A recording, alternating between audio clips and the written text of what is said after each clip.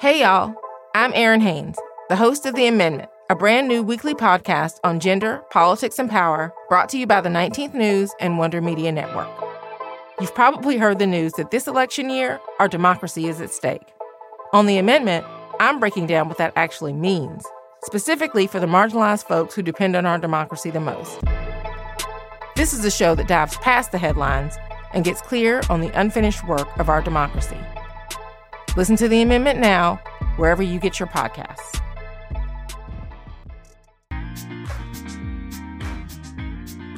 Hey there, it's Jenny. I just wanted to let you know that we're hard at work here on the next season of Women Belong in the House. In the meantime, check out Wonder Media Network's newest show. It's called Web of Women, spelled Web of W-M-N, and it's now available wherever you listen to podcasts. To make it extra easy for you, I've posted the first episode here. The second episode is coming out on Wednesday, so be sure to subscribe before then to Web of Women to hear what comes next.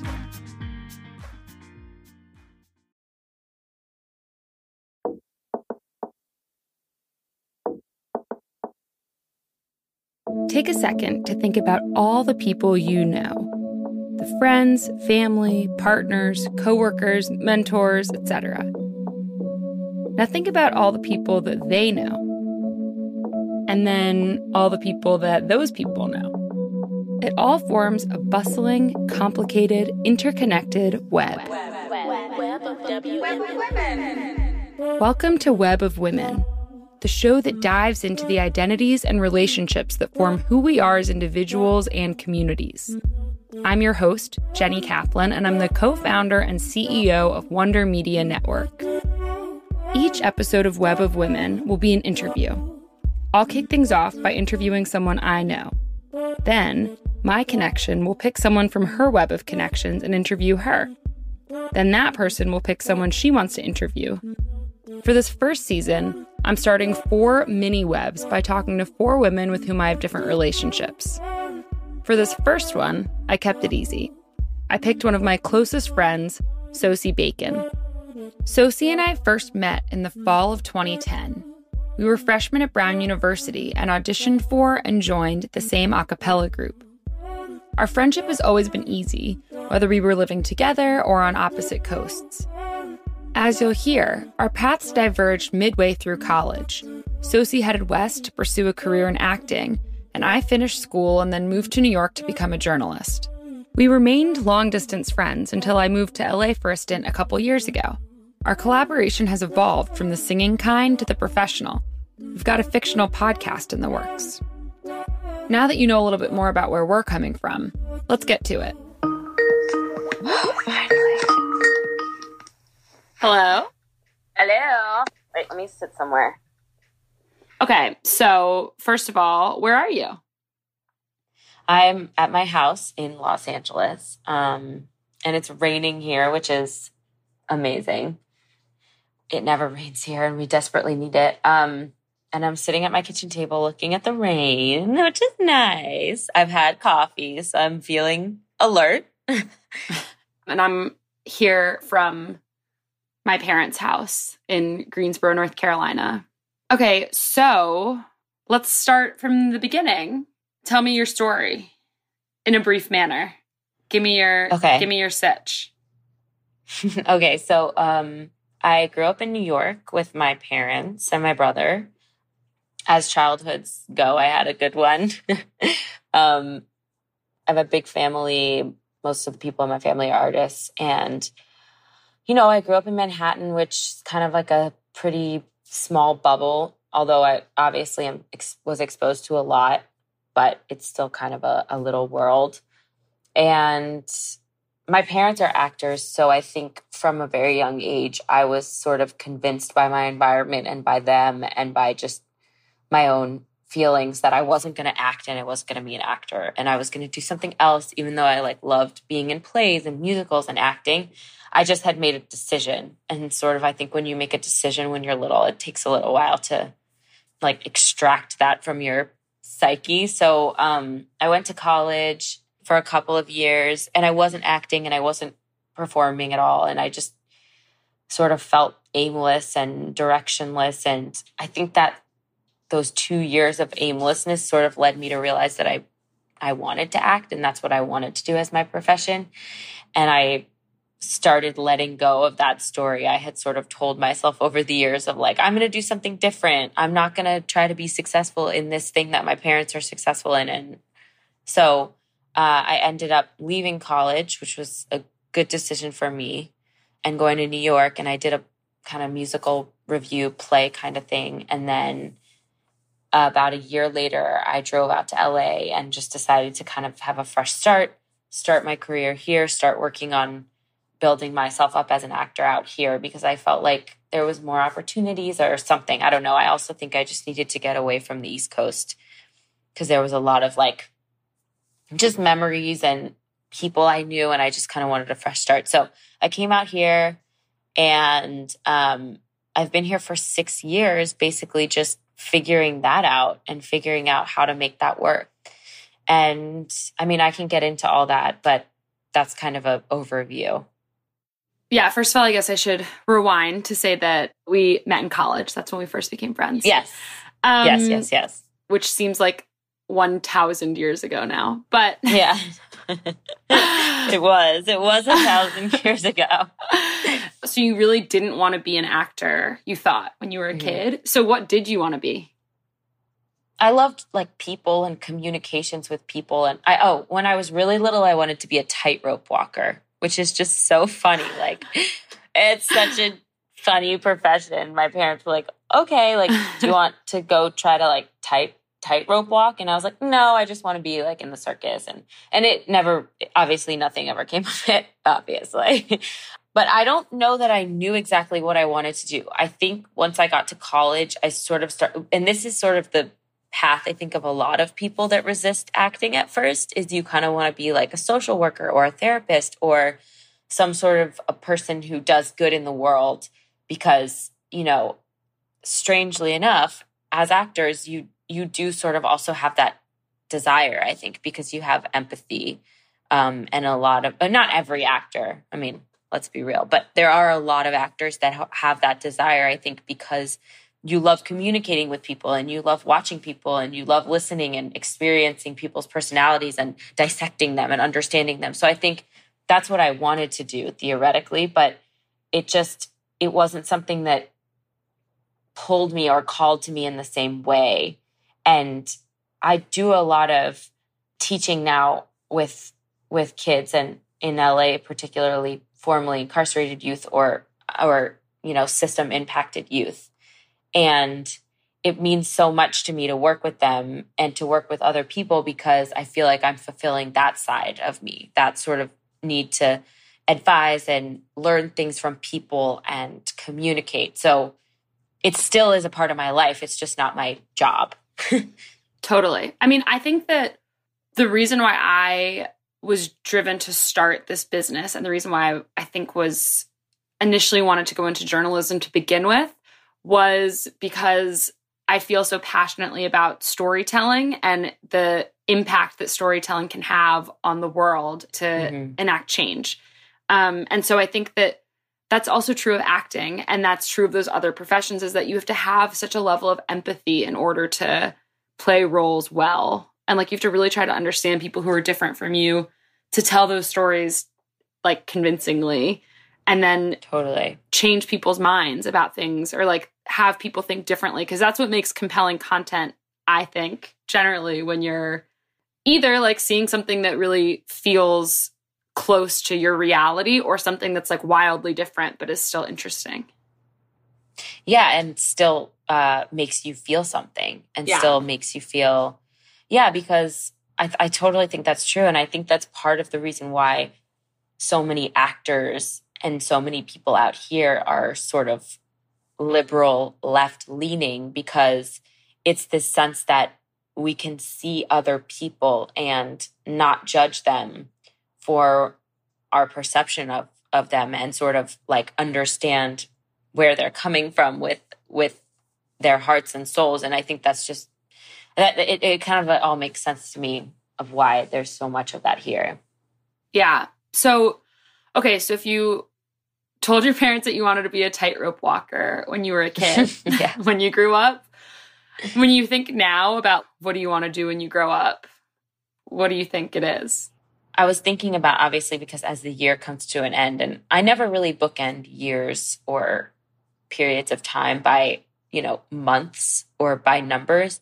But I was thinking about where I started this year and like where I am now. And I came off of last year with a HBO series. I was getting paid well. I had the one season under my belt. I thought it was going to keep going. And then it got canceled, which is what happens in this business. And I was back to what I considered square one, but what really wasn't square one. And acting wise, if I look back at this year, I've done 3 movies, which is huge. And also they were movies that shot for very short periods of time.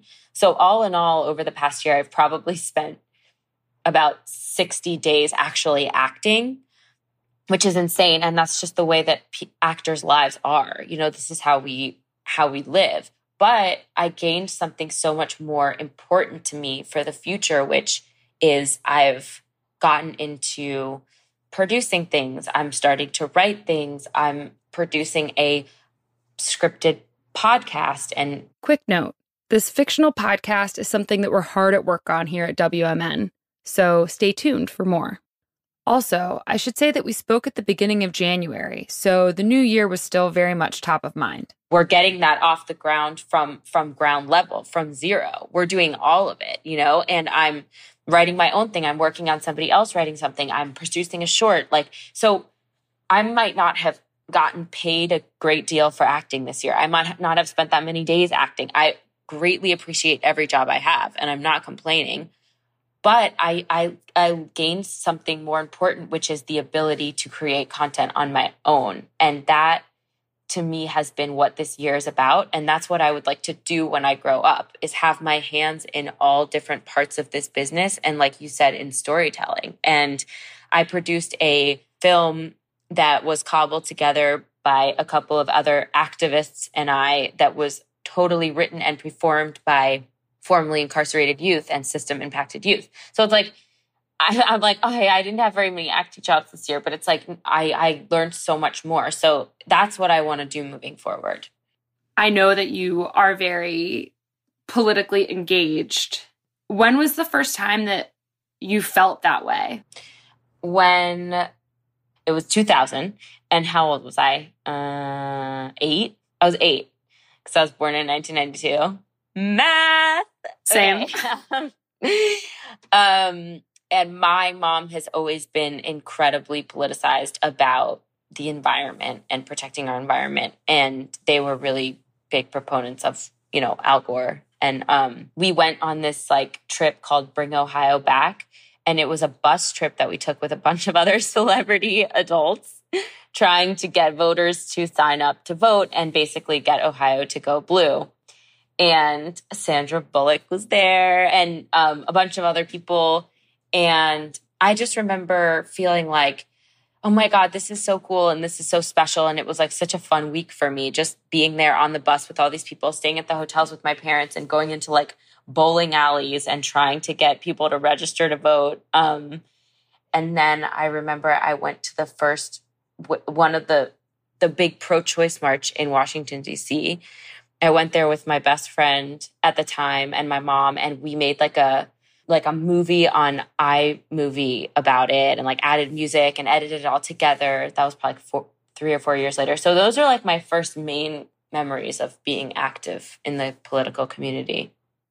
I think you spoke to this a little bit, but something that I've found really interesting when I've been interviewing people now, particularly around politics, and when I was talking to many of the women who ran for the House this fall for Women Belong in the House, I thought it was really interesting to hear how these women's political perspectives were similar or different from their parents and their families. How do your politics relate to your families? My politics are very similar to my parents, although I think that this last couple years, ever since He Who Shall Not Be Named has been in office and, this new emerging women's movement has come to light and all of these things, I think being in a younger generation, I've had to form my own relationship with politics and the sort of politics that connect with me the most. And I've had to break away from just following what they think and figuring out my own opinions by reading, by talking to other activists that are my age, by understanding. I think one of the biggest things that I've started to really try to understand on my own is the way that race and racism plays into all of our lives, and the way that white people are disproportionately privileged over people of color in this country, and, kind of recognizing my own privilege in myself and allowing it to come to light, accepting it, and trying to really publicly talk about that. Because I think one big problem that we have in this country is I think a lot of white people are not willing to admit that they have a lot of privilege. And I think it doesn't make for open conversation, and it doesn't help, and that's something that I had to do on my own, because my parents never sat there and said, you're white, so you have more privilege. You know what I mean? It's something that you have to unpack on your own. And it's, I think, makes it so that my politics, they're not super different in any way, but conversations can be started that delve more deeply into those kinds of issues because I start them. They're not coming up with these conversations necessarily. When you think about all of the different places that you've lived and the different people who you care about, who do you think about as your community or your communities? And how do your political views relate to those different kinds of people? It's sort of a similar answer to the last question, in the sense that I'm mostly surrounded by left-leaning liberal people. I don't have a ton of friends that are conservative politically, but within that community, there's a lot of people with a lot of different opinions. And as I form my own personal, soci opinions about things, there are discrepancies, and there's conversations, and there's ways of challenging each other. And there's ways of, me asking people to acknowledge their privilege and people having difficulty with that, or somebody making me aware of a privilege I wasn't even aware of, because a lot of times privilege can be invisible to the person that has it and very visible to the person that doesn't, So there's a lot of things that I've been learning from people in my community that just have a different set of experiences than I do.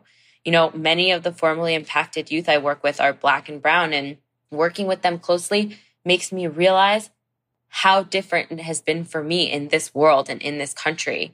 And it's staggering and it's upsetting, but it's something that we need to be aware of in order to move forward with moving through this world in a way that helps everybody. So I learn a lot every day. And I feel like sometimes I teach people things about other white people in my community. I help them understand what I've learned. So I can't say that I have a ton of friends who are really Republican. I don't really, but I have a lot of different factions of people in my life that have different opinions, even though they're in this one category of liberals.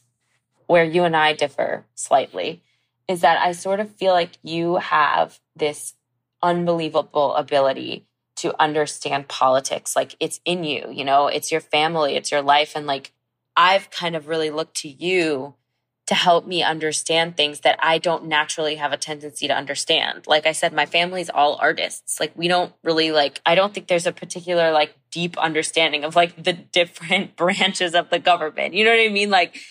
I know basic stuff, but that's what the world you've grown up in. So I've really been able to look to you during this time where everybody's had to be an activist and everybody's had to be involved because shit is so bad.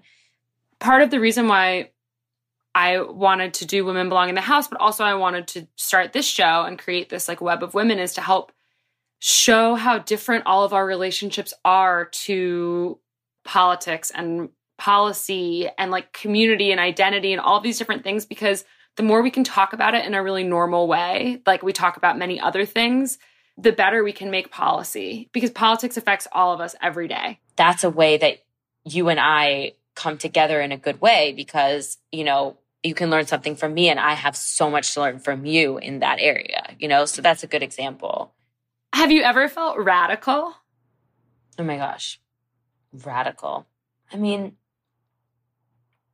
I think so. I think radical mostly ever since Trump was elected, and just seeing his genuine feeling about people differs so greatly from mine that I can't imagine anybody not feeling radical right now in a strange way. I've done things that I wouldn't have considered doing when Obama was in office. I drove to Tijuana on Tuesday to drop off donations for the Honduran caravan migrants who are living there in rough situations right now.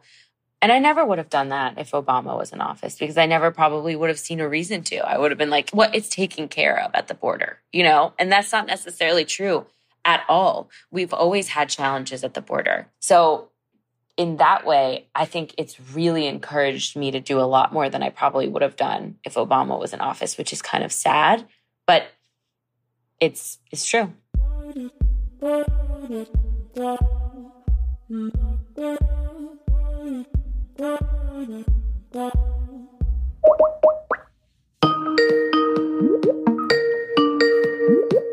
Hi, Shira. Hi, Jenny. How's it going?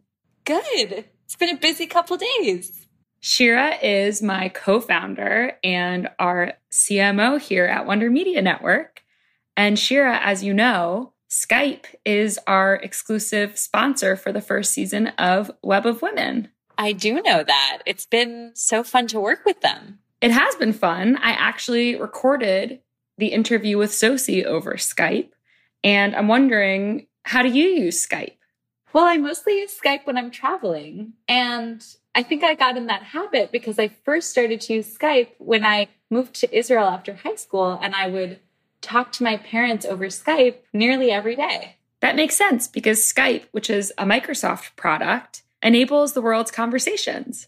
Millions of people and businesses use Skype to make free video and voice calls, whether it's between two people or with groups. And you can also use Skype to send instant messages and share files with other people. Also, it's free to download and it's easy to use. So thank you to Skype for sponsoring this first season. I should also say that while Skype facilitates having conversations like the one we're having in today's episode, that doesn't necessarily mean that Skype as a company agrees with the content of what's being said. Let's get back to my conversation with Sosie.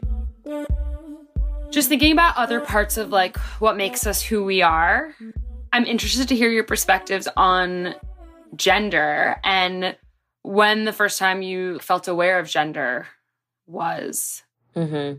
It's interesting because it also is kind of wrapped up in my body politics, because I'm a very big proponent of anti-dieting, anti-fat phobia, and the fact that in this country, there's such a large industry that runs on this crippling fear of people in larger bodies. And body diversity is a real thing. There's nothing to be afraid of. People in larger bodies are healthy and happy, and our society and the diet industry has made us terrified of that. And it's, I think, one of the biggest human rights issues we have right now is how our country treats people in larger bodies. And I think, strangely enough, my gender identity was wrapped up a lot in my body. When I was little, I was really kind of, small. And when I hit a certain age, I, gained some weight. And at that moment, I realized I'm a girl and being smaller is better and I need to fix this. And people's reaction to my weight gain, the fear around it, and how people felt about me based on it, immediately sort of put me in that place of I'm a woman, I have to be attractive, I have to be small, I have to be thin. And it sort of was throwing a bucket of ice in my face, and going you're a girl, this is what you're going to have to deal with. And it's so strange how that is. And then, I lost weight because I got sick, and the attention I got from boys, the way people treated me differently. It's I kind of measure being a girl and growing up based on those things, weirdly enough. And my activism and sort of body politics that I have now, which are anti-diet, liberation, body liberation, doing what you damn well please with your body and not letting anybody else police your body, et cetera, are, I think, hugely about gender. And I'm not saying guys don't deal with the same thing, because they do, but it's a different level. And it's funny how when I look back at being a girl, those things really stand out to me. And I haven't really made complete sense of it, but it's just the first thing that came to mind. Yeah. I mean, especially in your chosen career path, I feel like it's even more highlighted, it seems like now, to me from the outside. Like, there's so much pressure to look certain ways in Hollywood, it seems. But what do you think about that? Like, how do you think that gender generally, but as you said, like, I think body politics go into that too. How do you think that that's affected your path and your career? Hugely. I mean, first, I just want to say, because I'm trying to get into the habit of naming my privilege, I've always had thin privilege, because there's never been a doctor that's told me I had to lose weight. You know, people's responses to me have been negative sometimes based on my body, but I've always been in a smaller body. So I just want to name that that's my privilege, and I don't know what it's like to be in a larger body. I can empathize, and I want to fight for people who are, to not be looked down upon by our society, because it's completely fucked up.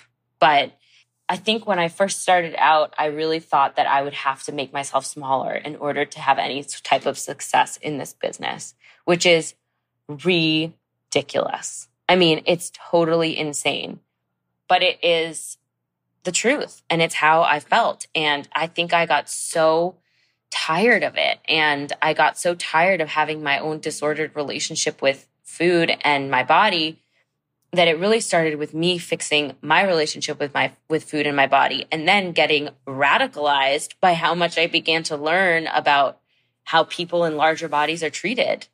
And it's been huge, because, I don't wear makeup on the internet most of the time. I don't change my photos. And again, it's like, no one needs like a fucking pat on the back for like not face tuning their photos. Like, I'm not trying to like make myself sound great because of that, but there is so much on the internet that isn't real, and that is becoming so much more damaging for young girls and for women. And also, there's issues in the body positivity movement as well, because a lot of the people that represent it are thin white women. And we need to expand body positivity to include everyone. And in fact, I think disproportionately give voice to those who are people of color or people in larger bodies who have been silenced for so long, while thin white women take over. Like, I love my body, I love my roles. Like, you know what I mean? We need to broaden that to more importantly include other people. And I don't know if I'm making sense or if I got off on a rant. What was your question? Did I answer it? It was how you think that gender's affected like your path and your career. Yeah. I mean, I've had little moments. I've had a lot of moments that have been negative associated with my gender, but luckily I didn't have anything in this industry that was, I got really lucky in that nobody, like, a lot of people have used their power to do fucked up things to me, but it's not like I won't be coming out with a story about, somebody sexually harassing me or assaulting me. And I've gotten really lucky that I began in this business at a time where these sorts of things were not okay anymore, So I feel really, really appreciative of the people that have come before me that have named these things. But my gender, it's like such a loaded question, isn't it? It's hard to even know where to begin. It affects everything, everything. Do you feel like it affected your path to wanting to become an actor? I think it affected my sort of ability to be in this industry the way I wanted to be. Because as a woman and as a person who dealt with the sort of trials of being a woman my whole life, it took me a while to unpack that and realize that I didn't have to keep apologizing for being strong, and that I needed to actually just take advantage of the fact that I was strong. And now my conversations with people are very different than they used to be. And it's made it so that I can get a lot further than I ever would have had I had the communication skills that I had learned from being a girl. You know, constantly apologizing, constantly like apologizing for my emotions, never being exactly clear about what I wanted. Like those are the things I had to break down in order to be successful in this business. And as a businesswoman, because as an actor and as a producer and as, you know, a writer, you have to be your own business, you know, your own everything, CEO, everything, because you're the only one who your dreams actually really matter to. So the way I communicate had to be really fucking changed. Yeah. Just quickly, like Yeah. How do you think gender affected your path? Because to me, you've been somebody who's always been able to articulate yourself easily and not, I'm inspired by how little you apologize for who you are and like what you want and what you want to do. It's a good question. I feel like I too felt pressures, especially from like a body perspective. And, you know, I was always really bad at sports. And so there was like, but it felt okay because sports were more of a boy thing. And I liked the arts a lot. That felt like more of a, you know, there are like different ways that I think I fit into norms that felt okay because they were the norms and they fit. But in terms of like communicating and thinking about feeling really capable of doing whatever, it's because I just never thought for 1 second that there were any things that I couldn't do from a career perspective because I was a girl. Until after I graduated from school and entered the workforce, I just started to see things around me. Like, I think I was so privileged to almost think that like sexism was gone in the workplace before I entered it. I know that was wildly naive, but I just didn't really see it in terms of my opportunities. And then I got into work and saw all of these incredibly talented women around me who were in these cycles of sort of being torn down. I think that when someone is told that their work isn't that good, even though it is, or it's not being appreciated as much as it should be, it starts this cycle where then they don't think that they're as capable. And then the work isn't as good because they don't have the confidence. And then it's just this horrible pattern and path. It's never personally affected me that much. Like, I don't feel like there were any opportunities that were held back for me because of gender, but it's something that I'm trying to think through. Yeah. I mean, I think like we're both lucky in having moms who had careers and dads who never held our moms back, you know? And so we were born with this idea of like, you can do whatever you want. And we're both so lucky in that. And I think gender politics are more insidious than that. And they seep into deeper crevices of ourselves than we probably even realize. You get what I mean? 100%. I actually think that's spot on. Like, so much of it comes down to your parents or my parents. Yeah. I was just always brought up thinking I could do whatever, exactly like you just said. But like, I actually feel it more now as an adult. And I'm 26, soon to be 27. And all of a sudden I feel so much pressure about home, family related things than I think that my boyfriend does, or I think I don't want to speak for them, but like, I think I just feel things much differently than like my brother might, or the male friends that I see around me. I totally feel that. There's so many conversations that I have with women friends of mine who are all sort of like, this has never been my priority in terms of like my plan in the future. Right. But now I'm starting to have to think about like, do I want to get married? If so, when? Do I want to have kids? Like, the clock is ticking. All of these things that are, I think, drilled so deep into us. So I feel it much more now than I did ever before, I think. Yeah. Okay, cool. That was really interesting, though. I think we got somewhere there. I think we did, too. We've talked about politics and gender. And so the third big identity question that I have has to do with religion. it's another big topic that I think can affect the way that we think and the way that we grow up. So what is your relationship to religion and how has it affected you? I mean, the easy answer is I don't have any relationship with religion, honestly. Like, it's not something that has ever entered my mind aside for when people ask me about it.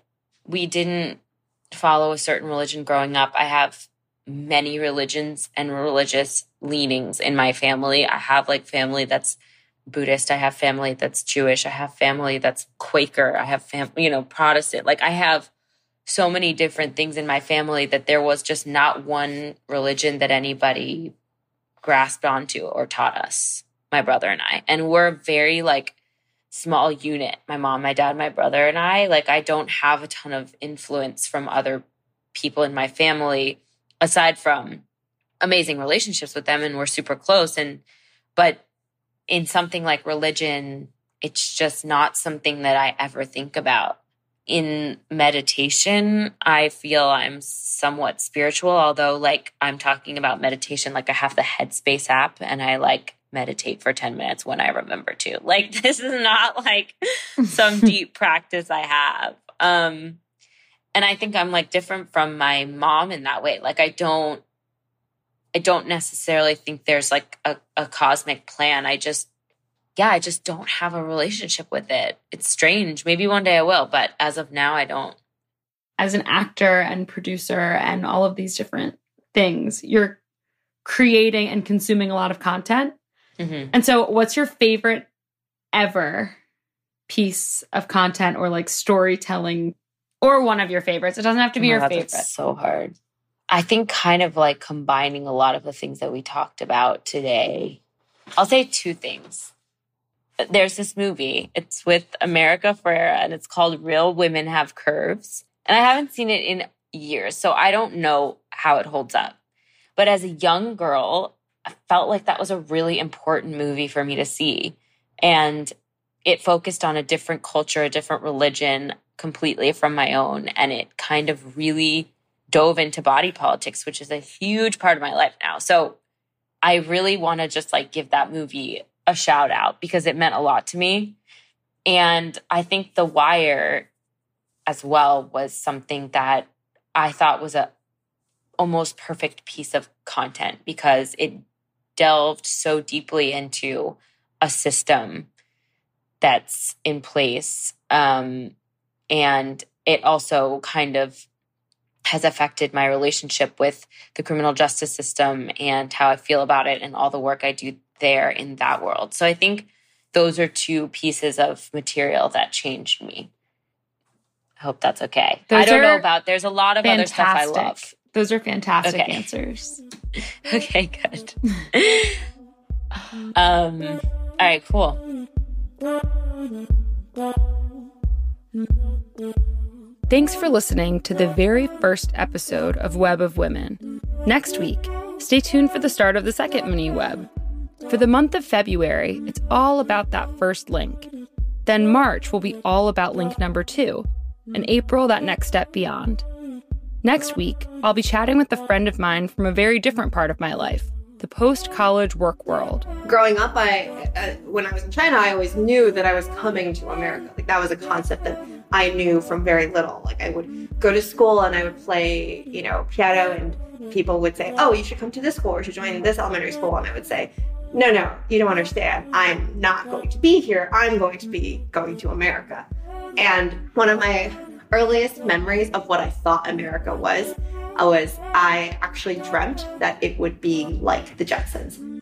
For the next link in Sosie's web, she went with someone close to home, her mom, Kira Sedgwick. I'm Sosie Bacon, and I'm talking to my mom, Kira Sedgwick. You are Mom? Amada. I'm an actor and a director and a producer. Stay tuned for episode number 5 to hear their conversation about politics, gender, religion, and identity. I'm so excited to be embarking on this experiment with you to test out this new kind of podcast. Please let me know what you think. If you have any questions or feedback, or if you want to start a web of your own, please email me at web@wondermedianetwork.com. You can also find WMN on Instagram at wmn.media and on Twitter at WMNmedia. This episode was produced by me, Jenny Kaplan, with help from Allie Lindenberg, Shira Atkins, and Ben Brower. A huge thanks to the Overcoats for music, and to the women of these webs for making this show possible. Talk to you next week.